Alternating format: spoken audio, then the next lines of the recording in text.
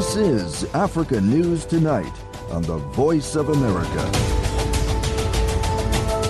Hello and welcome. Welcome to Africa News Tonight from the English to Africa service of the Voice of America, your source for Pan-African news and world developments.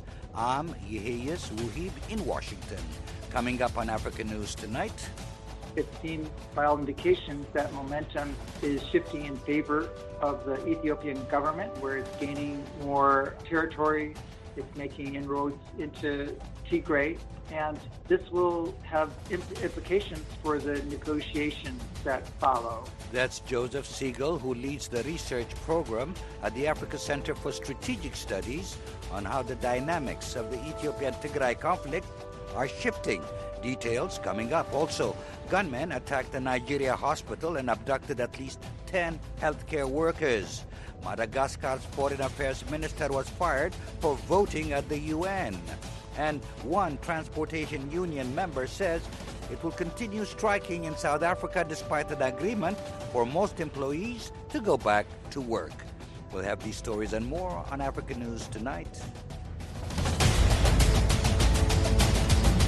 We start with our top story. Ethiopian government forces are advancing in the country's Tigray region. Reports indicate they have captured 3 towns, including Shere, a city with a pre-conflict population of 100,000, about 50 kilometers from the border with Eritrea.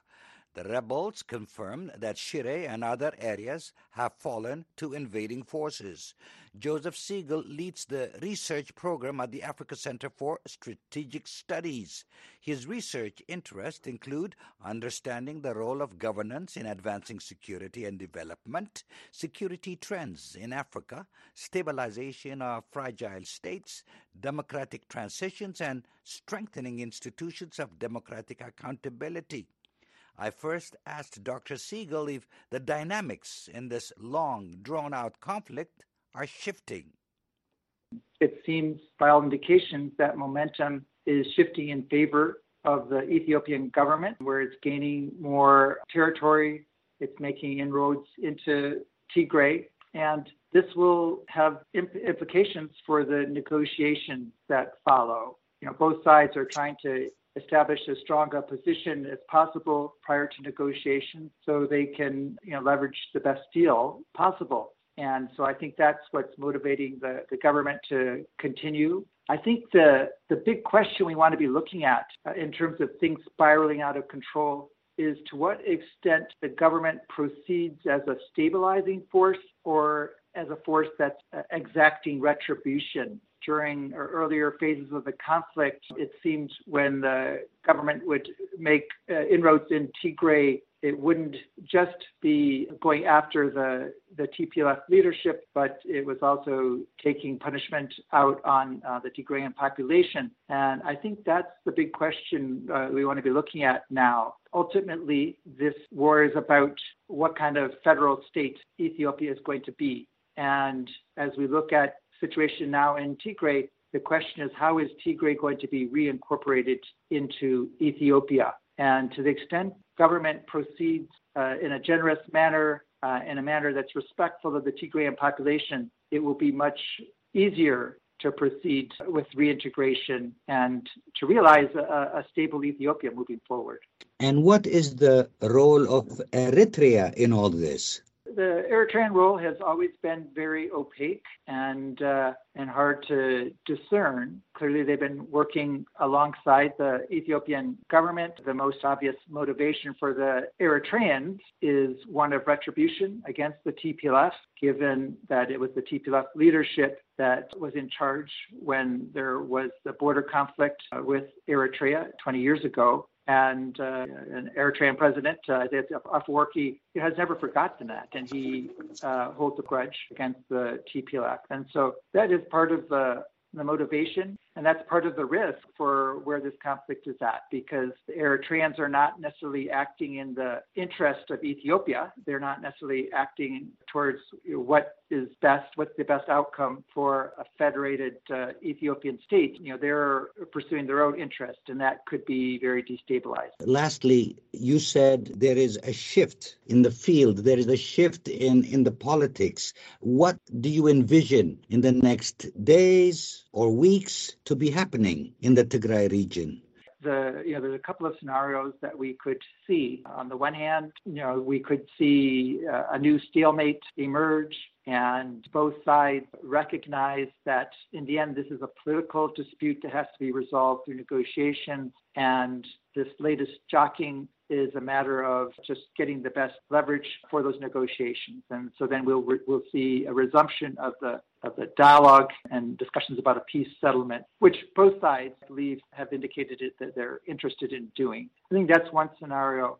Another scenario is that the Ethiopian government feels that it has gained upper hand and it is making significant advantage and will just proceed until it secures the key facilities within Tigray, and will then be in a much stronger position to demand a capitulation from the TPLF and be in a stronger position for the negotiations of what that means for Tigray's role as part of a federal structure under Ethiopia moving forward. And I think a third scenario is that the fighting proceeds, TPLF withdraws to its mountainous, rugged holdout areas, and then maintains some sort of guerrilla activity in Tigray and the surrounding regions for some time to come, maintaining a high level of instability in the region. And so, that scenario is a good incentive for the Ethiopian government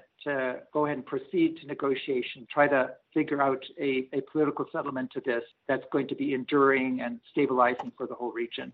That was Joseph Siegel from the Africa Center for Strategic Studies. He talked with me from Washington, D.C. For more on the Ethiopian-Tigray conflict, VOA's Douglas Mpuga reached to Tedros Agaye, the CEO of Riot Media, a DC-based Ethiopian media platform, who describes the situation in Tigray as dire. There's a lot going on there. In the part where those the Ethiopian and the Eritrean army plus the Amhara special forces controlled, we hear that there's a lot of killings of the innocent. They're going house to house. They're looting properties and asking people to give whatever they have. So it's very horrifying. As you might know, the Eritrean and the Ethiopian troops were in Tigray about a year and 3 months ago. They stayed there for 8 months, and it was reported all over the world that the horrific atrocities was committed. And now it seems that they are repeating that. And for example, in Shire, yesterday they have killed 5 innocents in a very horrific manner, and they're also looting properties. They have shut off the very few VSAT internet service that I think the NGOs or the aid providing organizations were using. So it's very horrifying. I mean, there is part of Tigray. Tigray had been under siege for almost 2 years, and a very severe humanitarian crisis is unfolding. Millions are deprived of basic services and humanitarian aid, and the situation is getting dire by the day. So it's very horrific out there. There's been talk from both sides of trying to maybe find a peaceful resolution of this conflict. Is that chance now gone forever? The international community isn't serious about peace. That's in my view. The international community is not taking a concrete action to stop this conflict. Had that been true, this conflict would have been stopped a very long time ago. Because, for example, the US and the EU and other big donors of Ethiopia have much leverage on the regime to force it to stop its carnage. But the international community is not doing anything. And the AU-led peace process, the so-called AU-led peace process, is also not going anywhere because the EU authorities are working hand in hand with the Ethiopian authorities to a point where they are drafting letters together to invite the Tigrayan authorities, which I'm sure you have heard about the failed attempt that was about to be held in South Africa. There is a Senate planned. It was a very rushed plan. Even one of the mediators, Uhuru Kenyatta, rejected it, saying that I don't know anything about this thing. I haven't been informed before, so I can't attend. So I don't believe there is a hope of peace in the horizon unless the international community is serious to stop this devastating war. From what you're getting from your sources, how dire is the humanitarian situation? Oh, it is beyond words, I would say, because even the WHO as an institution, the Director General, Dr. Tedros Adhanom Ghebreyesus, has also declared that this time the worst humanitarian crisis on earth is in Tigray. Imagine, for a very long time, aid was not getting into Tigray by the deliberate blockade placed by the Ethiopian and the Eritrean government. And mind you, the people weren't well off before, in poverty before. At least we can say this about millions and millions of residents of that region. Aid wasn't getting in there. No basic services provided to the people. So in this situation, it's absolutely dire, and it's getting worse by the day. Tedros Agai, CEO of Rayot Media, a DC-based Ethiopian media platform. He spoke with Douglas Mpuga from Silver Spring, Maryland. Over the nearly 2 years of conflict in Tigray, international rights and aid organizations have accused all parties to the conflict. That includes the Tigray People's Liberation Front, the Eritrean military, and the Ethiopian Federal Forces. All have been accused of attacking civilians, blockading humanitarian aid, and other abuses.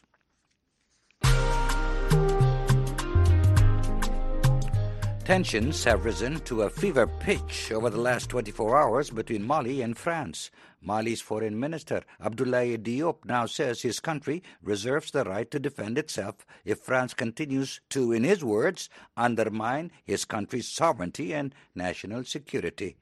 At a UN Security Council briefing today, Diop accused France of violating Mali's airspace and delivering arms to militants in the north of the country. He called for a Security Council meeting to, in his words, bring to light evidence of duplicitous acts of espionage and acts of destabilization waged by France. Relations have soured between Mali and its former colonial ruler since a coup occurred in the West African country in 2020. France has defended its intervention in Mali, calling it fully transparent. Its representative said France never violated any airspace. Mali's foreign minister also denied his country's forces have violated human rights, an accusation made by the United Nations and other rights groups. Several reports have accused the Malian army and Russian mercenaries of being involved in civilian deaths and colluding with the extremist forces. Diop called the allegations unfounded. Mali has suffered from instability since 2012, when militants hijacked a Tuareg rebellion in the north. On Monday, 4 UN peacekeepers were killed when their vehicle hit an improvised explosive device in the Kidal region of Mali. Tunisia has reached a preliminary agreement with the International Monetary Fund for a loan for about $1.9 billion to ease the country's growing economic crisis. The IMF loan would require painful austerity measures that will have a social impact on Tunisian people. The required reform program includes containing the civil service wages and gradually phasing out generalized price subsidies. One expert says President Kais Saied needs to communicate the details of the plan and why it is necessary to the public if the reforms are to succeed. However, Radwan Masmoudi, president of the Center for the Study of Islam and Democracy, told VOA senior analyst Mohammed El-Shenawi that Saied is not likely to do that. He does not want to consult with anybody, and therefore he is not interested in real dialogue with other political forces or economic forces or organizations or the UGTT or anything. And without this popular support, these reforms will undoubtedly fail because they will not be supported by the people. They will not be understood by the people as why they are necessary or why they were designed. They will be seen as imposed by the IMF, and people don't necessarily trust what the IMF wants to do in Tunisia. And then they will be seen also as imposed by Qais Said himself without any legitimate consultation and dialogue in the country, so that there is no buy-in, there is no real conviction and understanding among the various population sectors and the various population groups of why these reforms are needed. And I think that's why this loan and these reforms that are being posed by Qais Said and by the IMF, I think will push Tunisia further along the crisis and further towards a real destabilization and real political explosions. Your Center for the Study of Islam and Democracy organized a discussion with former Tunisian President Monsef Marzouki on the roadmap to restore democracy in Tunisia. What were his recommendations to achieve such a goal? Former President Marzouki considers that Qais Said has lost his legitimacy when he illegally and unilaterally scrapped the constitution, closed down the parliament, and single-handedly wrote a new oppressive constitution and also a new electoral code. President Marzouki is urging all the democratic forces and all the democratic parties in Tunisia to unite against Qais Said and against his illegal and illegitimate coup. He is urging all the Tunisians to put away their differences and to work together to restore real democracy in Tunisia. So what role can the international community, especially the United States, play to help restore democracy in Tunisia? I think the international community has a very important role to play, and it has a duty really to support democracy. It's in the interest of the United States and in the interest of the international community to support democracy in Tunisia. First of all, by not supporting dictatorship, by not supporting the coup, and by not recognizing this new regime as a legitimate regime. This regime, the international community must exert maximum pressure, in my opinion, on this illegal and unconstitutional regime and must suspend all economic and military aid and cooperation until democracy is restored. And this was recently mentioned and highlighted in the recent decision of the African Court for Human Rights and the Rights of the People. And the decision of the African Court has stated clearly that all the decisions made by Qais Said since last July 2021 are both illegal and unconstitutional and must be reversed. I think the international community has a role to play in pushing Qais Said to restore democracy, and this must be a condition also for giving the Tunisian government this IMF loan. That was Radwan Masmoudi, president of Center for the Study of Islam and Democracy here in Washington. He spoke by phone with my colleague, Mohammed Al-Shinawi. Qais Said was elected president in 2019. In 2021, he dismissed the prime minister and gave himself all executive power, saying the country faced grave dangers. The move was criticized as a coup. In July, Tunisia held a referendum on a new constitution, which critics say solidified Said's one-man rule. You're listening to Africa News Tonight on the Voice of America. I'm Yeheyes Wuhib in Washington. Please note we have moved our programs from voanews.com to voaafrica.com. There you'll find all your favorite VOA radio and TV programs and a whole lot more. Find us on voaafrica.com. Gunmen in northwest Nigeria attacked a hospital and abducted at least 10 healthcare workers yesterday.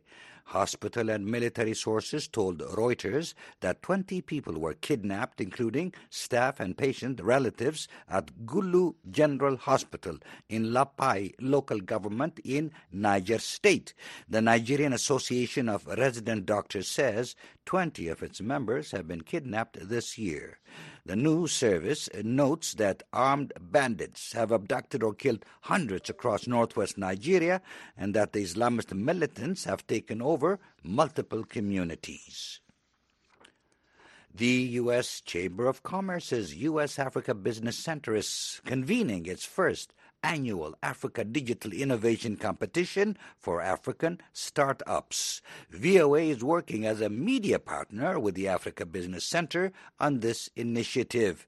Out of 17,000 candidates in 50 countries in Africa, the top 10 finalists have been decided, and for the next 2 weeks, we will bring you a look at each one. Today, we hear from David Njonjo from Kenya.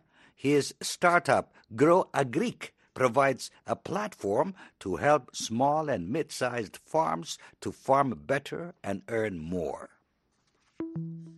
Startups and small and medium-sized enterprises are changing the way Africa does business through innovation and technology. From agriculture, telecommunication, health, and so many sectors, young entrepreneurs are infusing vibrancy and energy into the African economy. Big business is watching and ready to support. Through the 2022 Africa Digital Innovation Competition, the U.S. Chamber of Commerce and its prestigious partners are providing cash awards and mentorship support to 3 of Africa's top innovators chosen from 17,000 candidates from 50 countries in North, Central, East, West, and Southern Africa. The Voice of America interviewed the top 10 candidates from where the finalists will be picked. Here is one of them. My name is David Njonjo. I'm 38 years old. I'm the COO and co-founder at Grow Agric, and I am a proud Kenyan. We applied primarily because we met the criteria once we saw the announcement coming out, and we saw this as an opportunity for us to spread our gospel, to other markets and to other people, to get recognition from others outside there in the market and people in other countries is a big achievement for ourselves. So it's something that we're proud of. Basically, Grow Agric is an end-to-end solution, providing farmers with logistical, financial, and market support. So we work with farmers from inception when they're starting. We train farmers. We provide them with financing for all the inputs that they require. We help monitor their farming process. We've created digital record-keeping tools where farmers are able to manage their farms and track how well they're performing. At the end of the farming cycle, then we help them also sell their produce for competitive prices. There's a huge gap across Africa in terms of food production, and we haven't been able to feed our population. So by helping these farmers increase their production, then we're also helping to fill that gap and ensure there is enough food to go around for the population. We also have programs where we're also enabling the youth, so where we work with experienced farmers and we match them with a newbie, so to speak, farmers who are setting up. And through learning from them and having that knowledge transfer, then we're able to sort of improve and create employment opportunities. So the first thing we will do when we win the competition will be to celebrate with our farmers, with the people within the team that we've been really working hard to get up to this point, and then use the resources that are going to be deployed to us to expand our offering, to improve on our processes, and get to a point where we're able to move the needle towards obtaining our vision of having over 500,000 farmers by the end of 2025.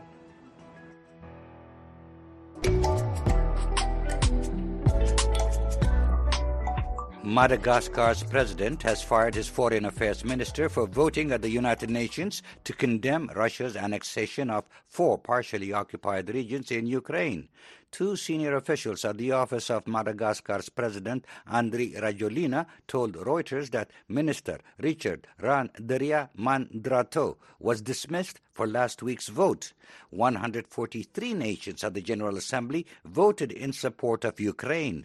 18 of the 35 that abstained were Africans. The news service notes that until last week, Madagascar had abstained on votes related to Russia's invasion of its neighbor and has sought a position of neutrality and non-alignment. Many African countries have economic ties with Russia and had close ties to the former Soviet Union.